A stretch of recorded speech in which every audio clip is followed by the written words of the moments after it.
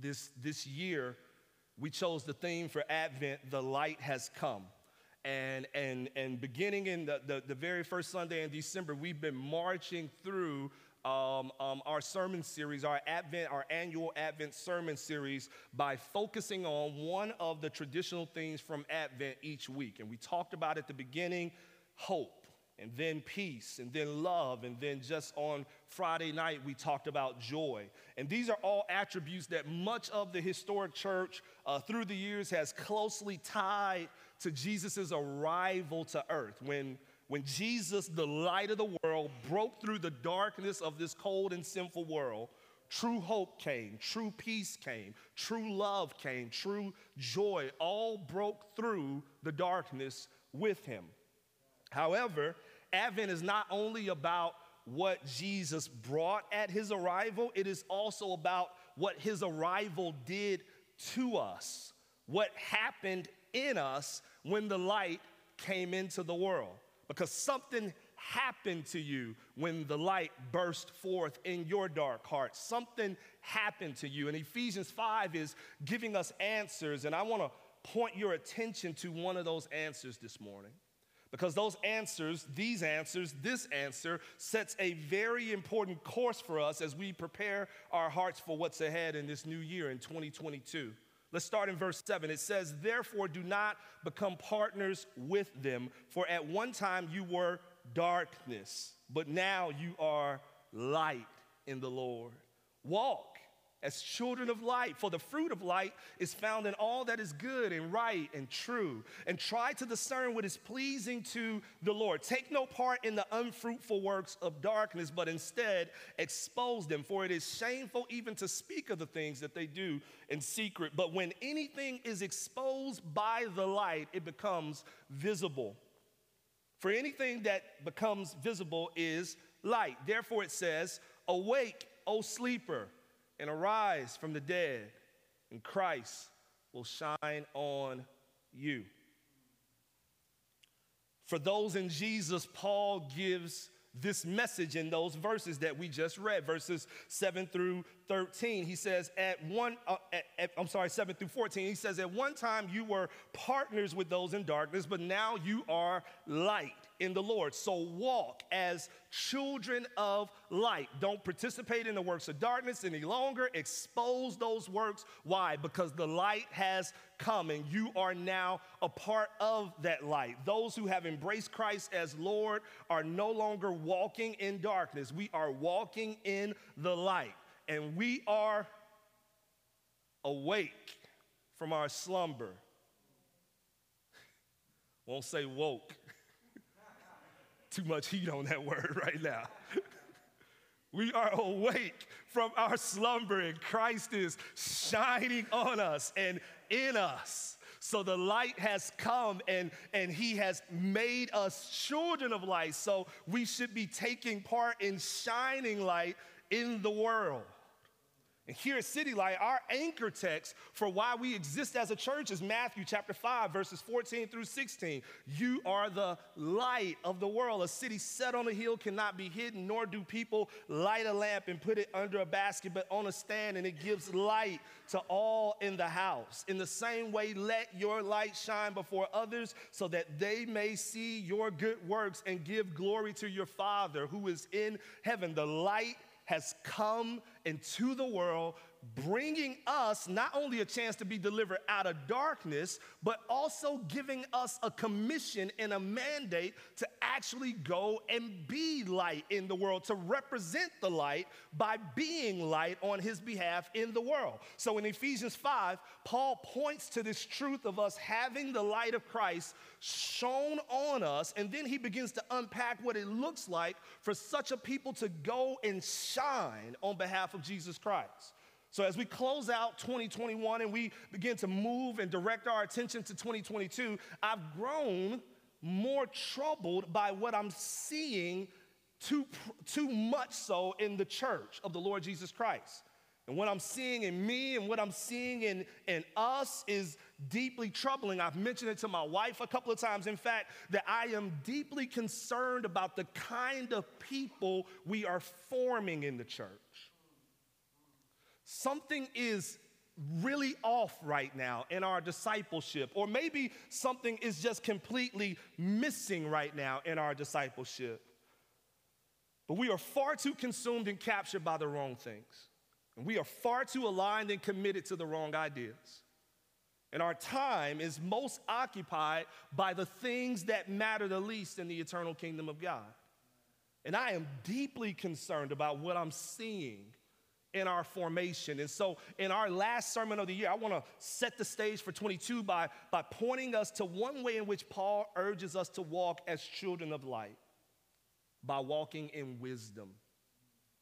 By walking in wisdom. Picking up in verse 15 again, he says, look carefully then how you walk, not as unwise, but as wise.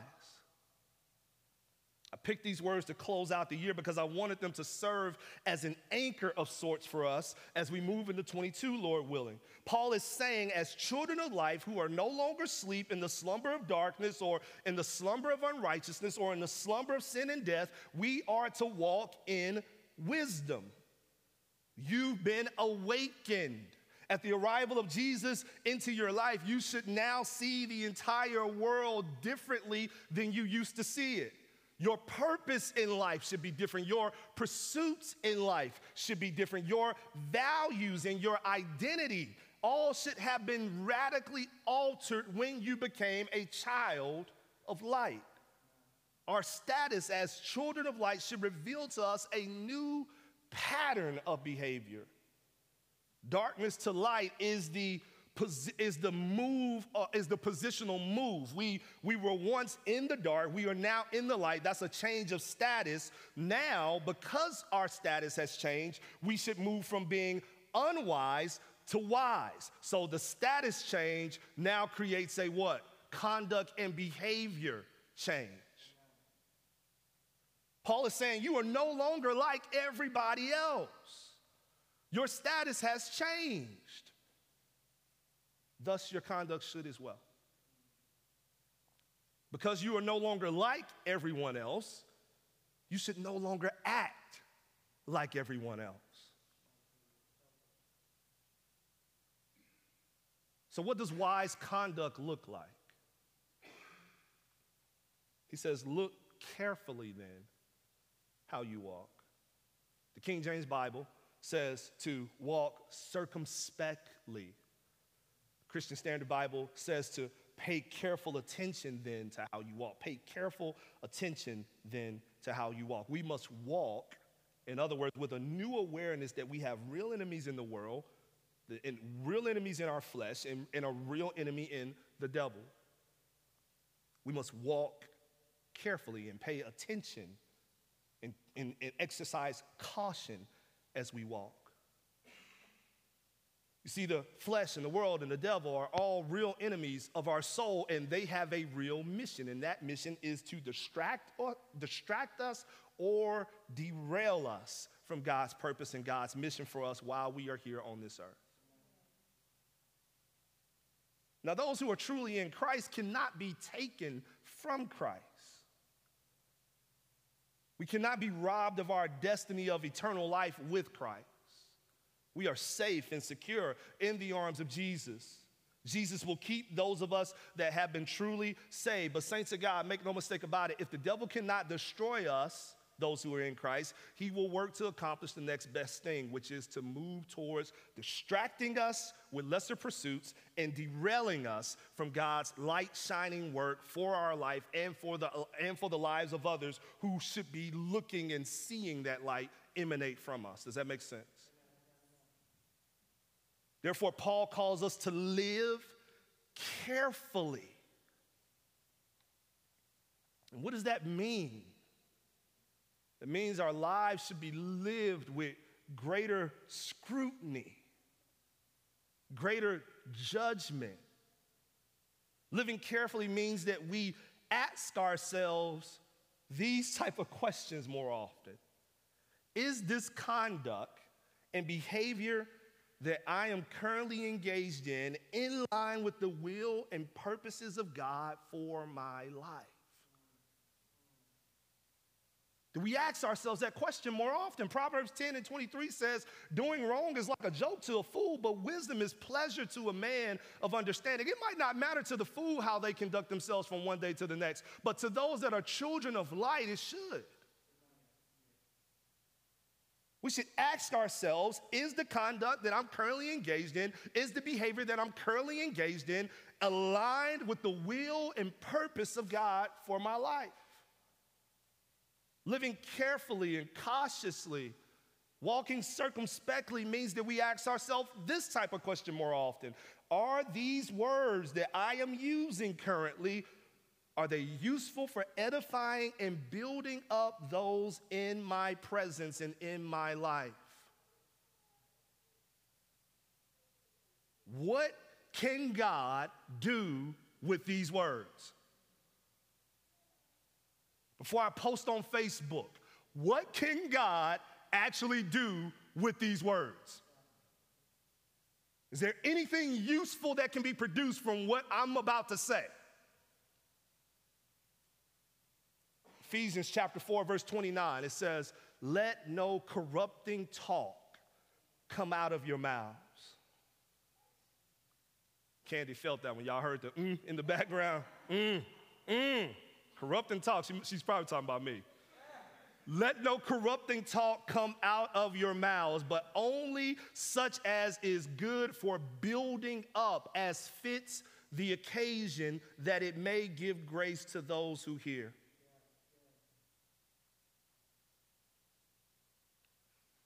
Is God able to use my words to draw me and draw others closer to him? Those are questions that we should make frequent habit of asking ourselves. The great Christian thinker John Stott says of this verse in Ephesians chapter 5, verse 15, he says, 15 and 16, he says, we all take trouble over the things which seem to us to matter. Our job, our education, our home and our family, our hobbies, our dress and our appearance.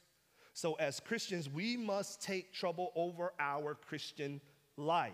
We must treat it as the serious thing that it is. And he ends with this: be most careful then how you conduct yourselves, like sensible men, not like simpletons. We take trouble and caution over everything else that we have in life. How much more so should we take caution over how we walk before God? How we speak before God? How often are you asking yourselves these kind of questions? They don't have to be these questions verbatim, but how often are you asking yourselves these kind of questions as you are walking in life, as you are speaking in life, as you are engaging in thoughts, or as you are acting on thoughts? Because your willingness to ask yourself these kind of questions will dictate what type of person you are becoming. Not simply do I have a right to do it, but does it draw my heart closer to Jesus? Not simply do I have a right to do it, but does it point those around me towards Jesus? Not simply do I have a right to post it on Twitter and Facebook, but how will it aid in forging unity amongst the brethren? And how will it aid in drawing the lost to Jesus? And how will it aid in building up the church? And how will it aid in encouraging a soul? And how will it aid in deepening my love and my adoration for Jesus? Not simply am I entitled to think it or say it or do it, but is this thought, these words, or these actions forming me into the type of person that I want to be and that God desires for me to be? This is part of what is meant when Paul says to us that we must walk carefully, not as the unwise, but as wise. But there's more. Ephesians 5 and 16. Look there with me. He says, making the best use of the time because the days are evil. walking in the light instead of the darkness, and walking in wisdom instead of foolishness calls for us to make the best use of our time. In the KJV, they capture this phrase from Paul as redeeming the time. Have you ever been to an arcade where they have games that they give you tickets? I despise these games. My wife loves them. My wife, I mean, this is like pretty much everything in life with me and Katie, right? The thing that she loves, I'm like, oh. And the thing I love, she's like, oh. 18 years later, we're still here, right? Amen. Jesus. But maybe you've been to a Dave & Buster's, right? Maybe you've been to a Chuck E. Cheese. Maybe you've been to Gaddy Town. Maybe you've been to Funtricity. I don't know how many people in the room know about Funtricity. That's about 20 years ago in Vicksburg, so you might not know if you haven't been here long. Nevertheless, you play a basketball game where you're trying to make as many baskets as possible within 60 seconds, or you play the skee ball game where you're rolling the ball up the platform and trying to get the ball to go into the right hole, and it gives you a bunch of points. And then after you get all of those points, they give you tickets based on how many points or how many shots you made. And maybe you've played these games and you're getting tickets and you're on a roll, and you have been there all day. You've spent about $50, and now you got 300 tickets, which is just enough to probably get you like a paddle board game, something like that. That's probably as far as this is going to take you. And if you have kids, or if you have a kid, or if you have a wife like I got, then you are all too familiar with how this plays out. And so there is a center that you take the tickets to called the Ticket Redemption Center. And this is the place where the greatest accounting in the world is performed.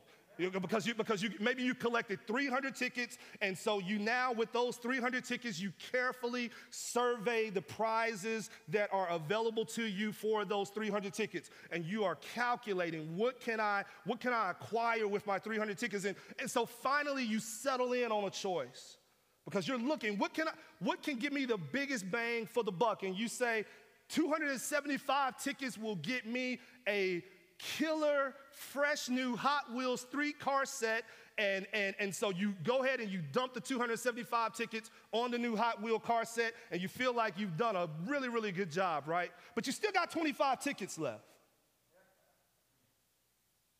So you're not going to just let 25 tickets slide, are you? I mean, you're not going to just let them just go to the wayside. So you're going to really go deep and dig deep, and you're going to find something to do with that last 25. Maybe you can get that rubber spider over there, but you don't really have a heart for that. There's nobody at the house that's going to be scared of it.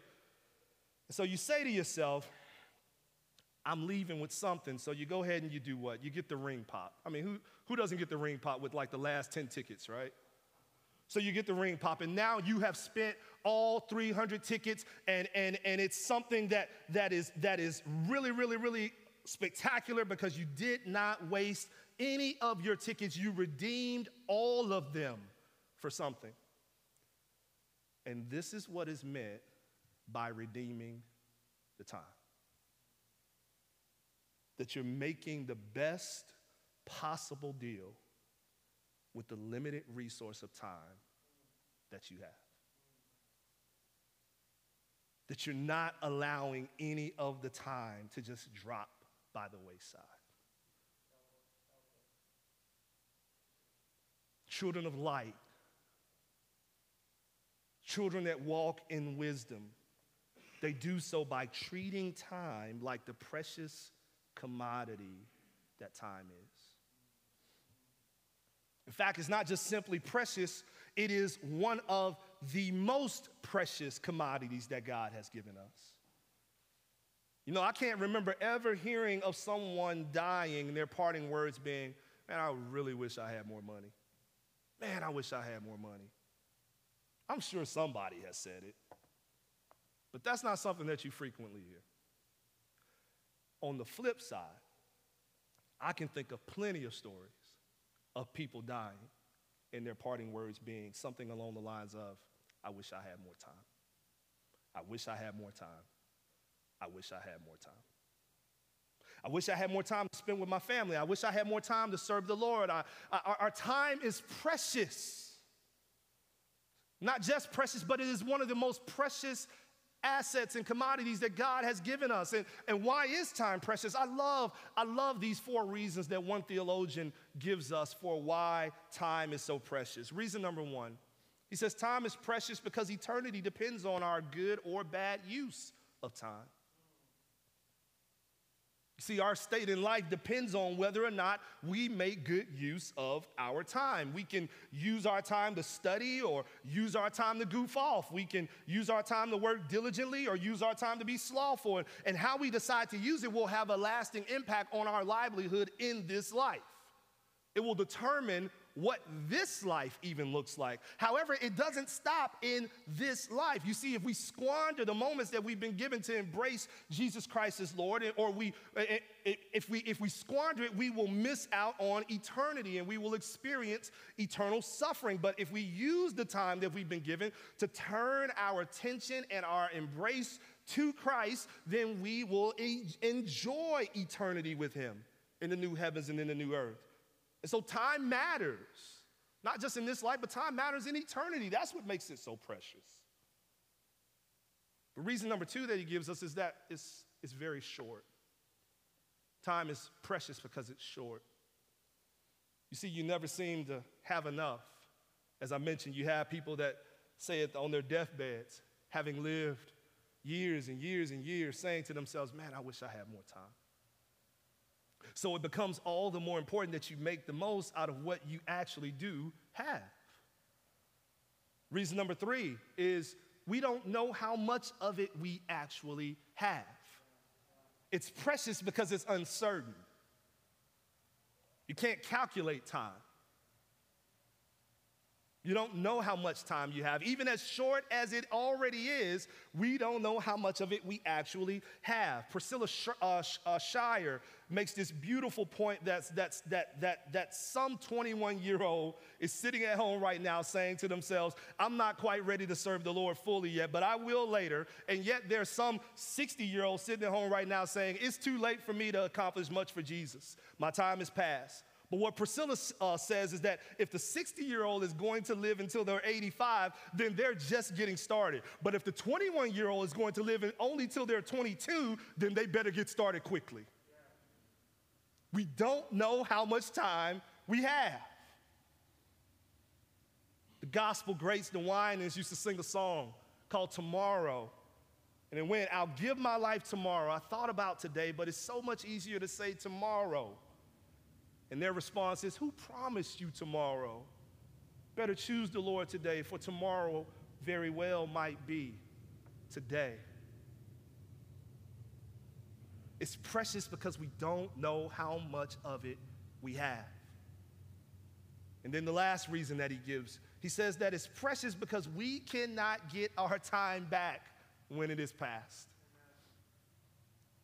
You see, you don't get a chance to raise your children again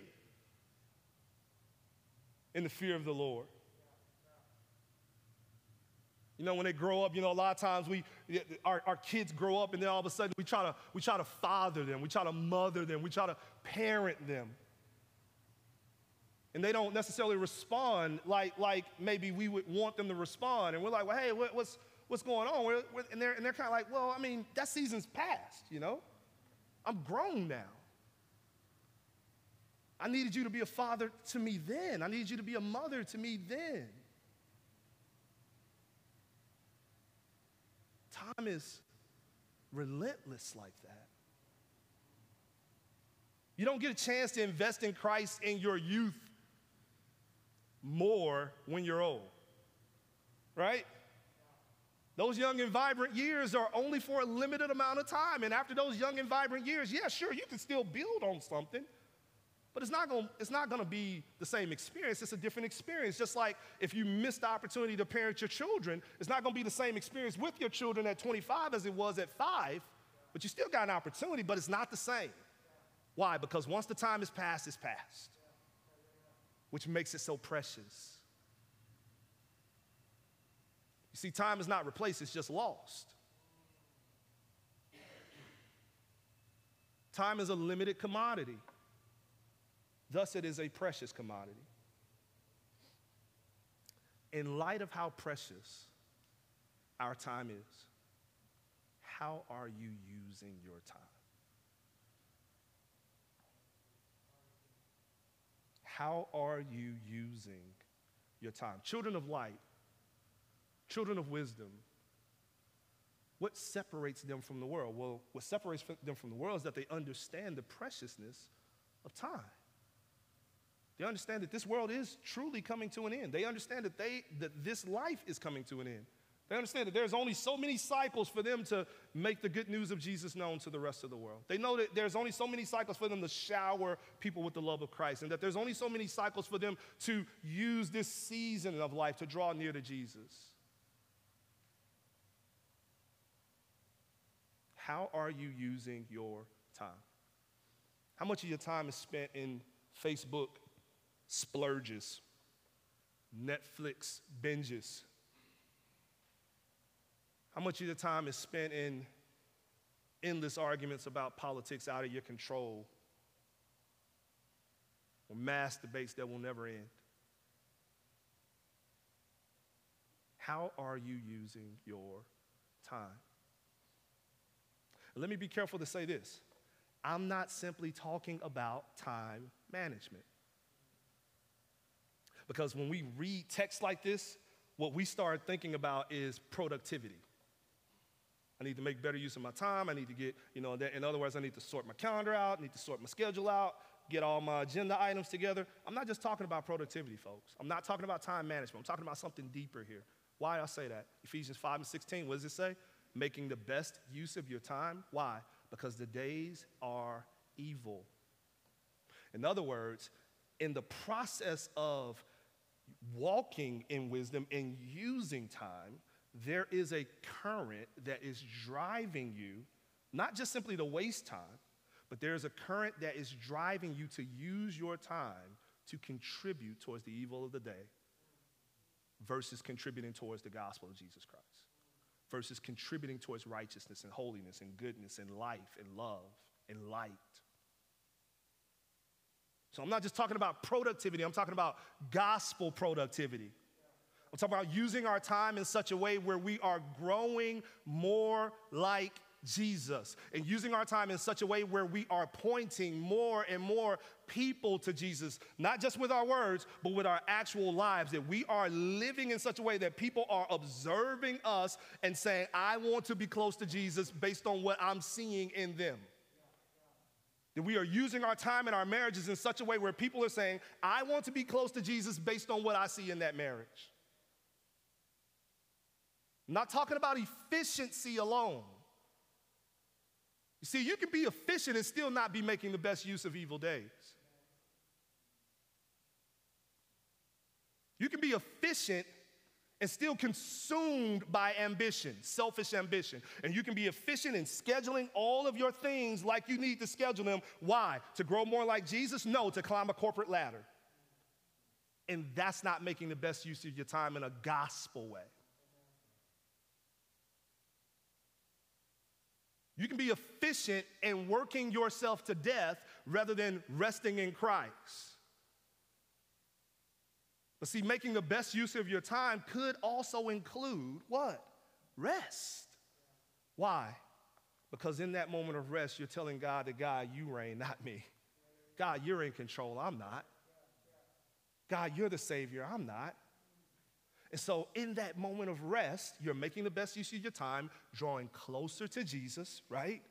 And those around you who get the opportunity to experience a restful Brian, a restful person, they get a chance to see Jesus as well and draw closer. Does that make sense? Gospel productivity is not the same as the world's productivity, is my point.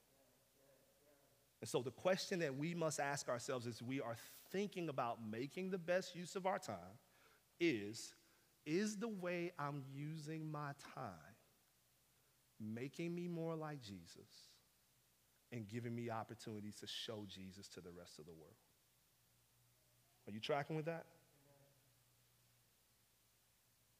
Which means that sometimes even our even in our productivity, we might have to disrupt some things. We might have to say, I'm spending too much time over here. And that's not serving the purpose of making me more like Jesus and helping people see Jesus in me. And so I'm going to reduce the amount of time that I got right here, even though everybody else is saying, man, that's a really good use of your time. If we're just thinking about making the best use of our time to be the greatest person in the world that we want to be. Does that make sense to everyone?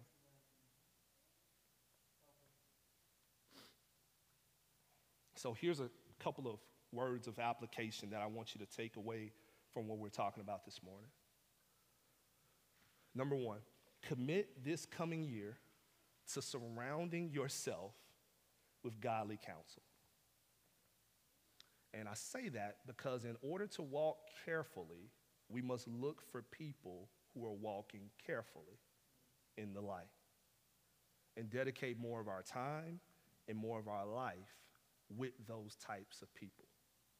I think one of the reasons why we struggle to walk carefully as children of the light is because many of us are taking our cues from people in the darkness. And so they're chasing certain things, and we feel like, okay, well, that's what I'm supposed to chase. And their identity is wrapped in certain things, and so we say, well, that's what my identity is supposed to be wrapped in. And so I want you to commit this year to surrounding yourself more with godly counsel. I'm not encouraging you to be, some standoffish person that has no engagement with the world. We know that Jesus was a friend of sinners. We know that part of our light must be shown amongst those who don't have it. That's because we love them deeply, and that's because we desire that they know Christ. But what I'm saying is that if you have limited engagement with people that are walking carefully, you need to up the engagement. I'm not just talking about people that know the Bible. The scribes and the Pharisees who orchestrated the murder of Jesus knew their Bibles very well. Neither am I just talking about people who are successful in this world, because sometimes we think that, let me just find the most successful person around me that professes Jesus Christ. Scripture shows us time and time again that money is not the truest indicator of godliness. In fact, Paul tells Timothy that those who believe that godliness is a means to great gain are those who have been robbed of the truth. I'm talking about people who emanate the fruit of the Spirit from the depths of their being.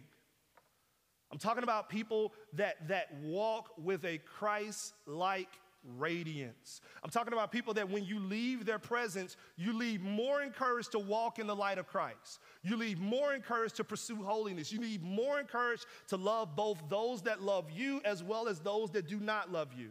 I'm talking about those type of people. Surround yourself with those type of people. It's been said, show me your friends and I'll show you your future.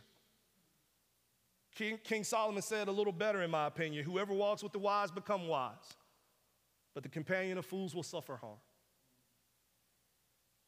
We surround ourselves with hyper-judgmental people. We become people who paint over our pride and our gracelessness with hyper-judgment.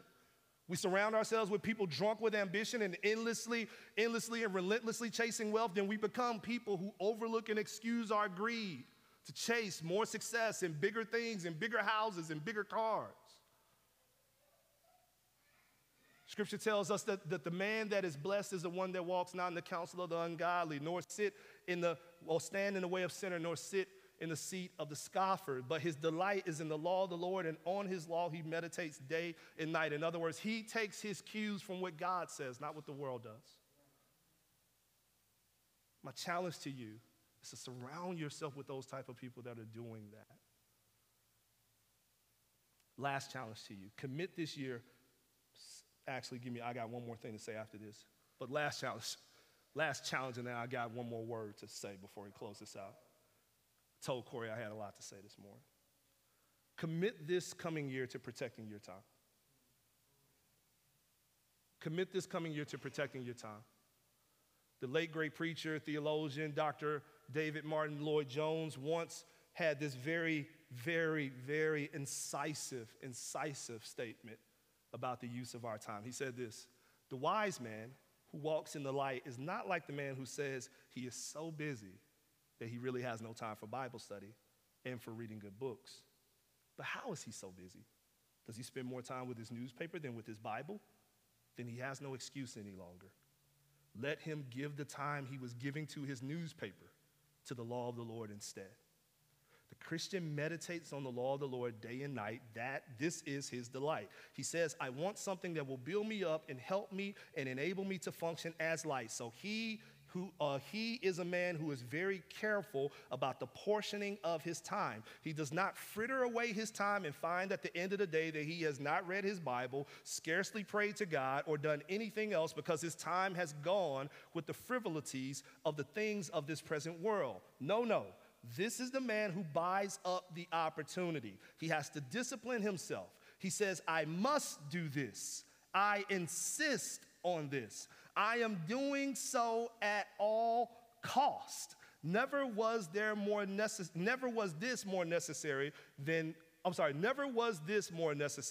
than it is today. This type of thinking more necessary than it is today, end quote. Now think about that. Dr. Jones said this half a century ago at least. Think about the time and the age that we're living in right now. So what is he saying? What is he getting at? He's saying this. This year, as you reflect on your disciplines and your habits and your time with the Lord and your time in fellowship with his people and your time in the Word, and you say to yourself, man, I really wish I had more time to do those things. What he's saying is that you should ask yourself this kind of question. Did I have time to watch entire seasons of my favorite TV shows?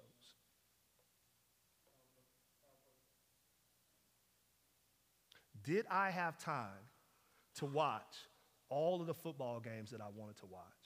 All of my favorite teams, all of my favorite basketball teams, all of my favorite baseball teams. But I did not have enough time to make a steady habit of reading my Bible. He says, if that is your response, that yes is your response, that yes, I had enough time to do all those things, but I didn't have time to do this really, really important thing. He said, you need to turn it upside down. And if necessary, if it requires that you don't watch the football in order to have time with God, he's saying then you don't watch the football. That's what he's saying. If it requires you to put the newspaper down in order to have time with God, then you put the newspaper down. Why does he say that? He says that the one that is walking in wisdom has to discipline himself in such a way where they say, I must do this. I don't have to do that, and I don't have to do this other thing, but I must do this thing. And so our priorities in 22 is what I'm encouraging you to shift. Does that make sense, saints? Last thing, verse 17, he says, therefore do not be foolish. Do not be foolish, but understand what the will of the Lord is. Do not be foolish, but understand what the will of the Lord is. Part of us as children walking in the light requires that we stay attuned to the will of God. And how do you stay attuned to the will of God? By fixing your attention on the Word of God. By ramping down on what? The distractions and the philosophies and the lessons of the world, and by ramping up on what thus says the Lord, meditating day and night on the law of the Lord. So there's ample opportunity for us all, amen? Ample room for growth in this area, and ample ounces of grace from God when we fail. This is not a challenge that I want you to walk away in despair. There is room at the cross for all of us. in our failures to walk in the light as children of light. But the challenge, I want to make sure it lands on your heart. Why? Because I want you to walk in some kind of hyper-aggressive, salvation by works. No, but because you will be blessed when you turn your attention in this direction. Your soul will be nourished when you finally are able to convince yourself or allow the voice in your head, the devil that says you don't need that, when you'll finally allow that to ramp down a little bit and dampen, you will find blessing and nourishment and enrichment by walking this path. So I'm not just calling you to a to-do list. I'm calling you to deeper pleasure. I'm calling you to deeper fulfillment in God. I'm calling you to growing more and more and being formed more and more in his image and in his likeness and being shaped less and less by this world. By the Spirit of God, may we go. Amen. Let's pray. God, we love you.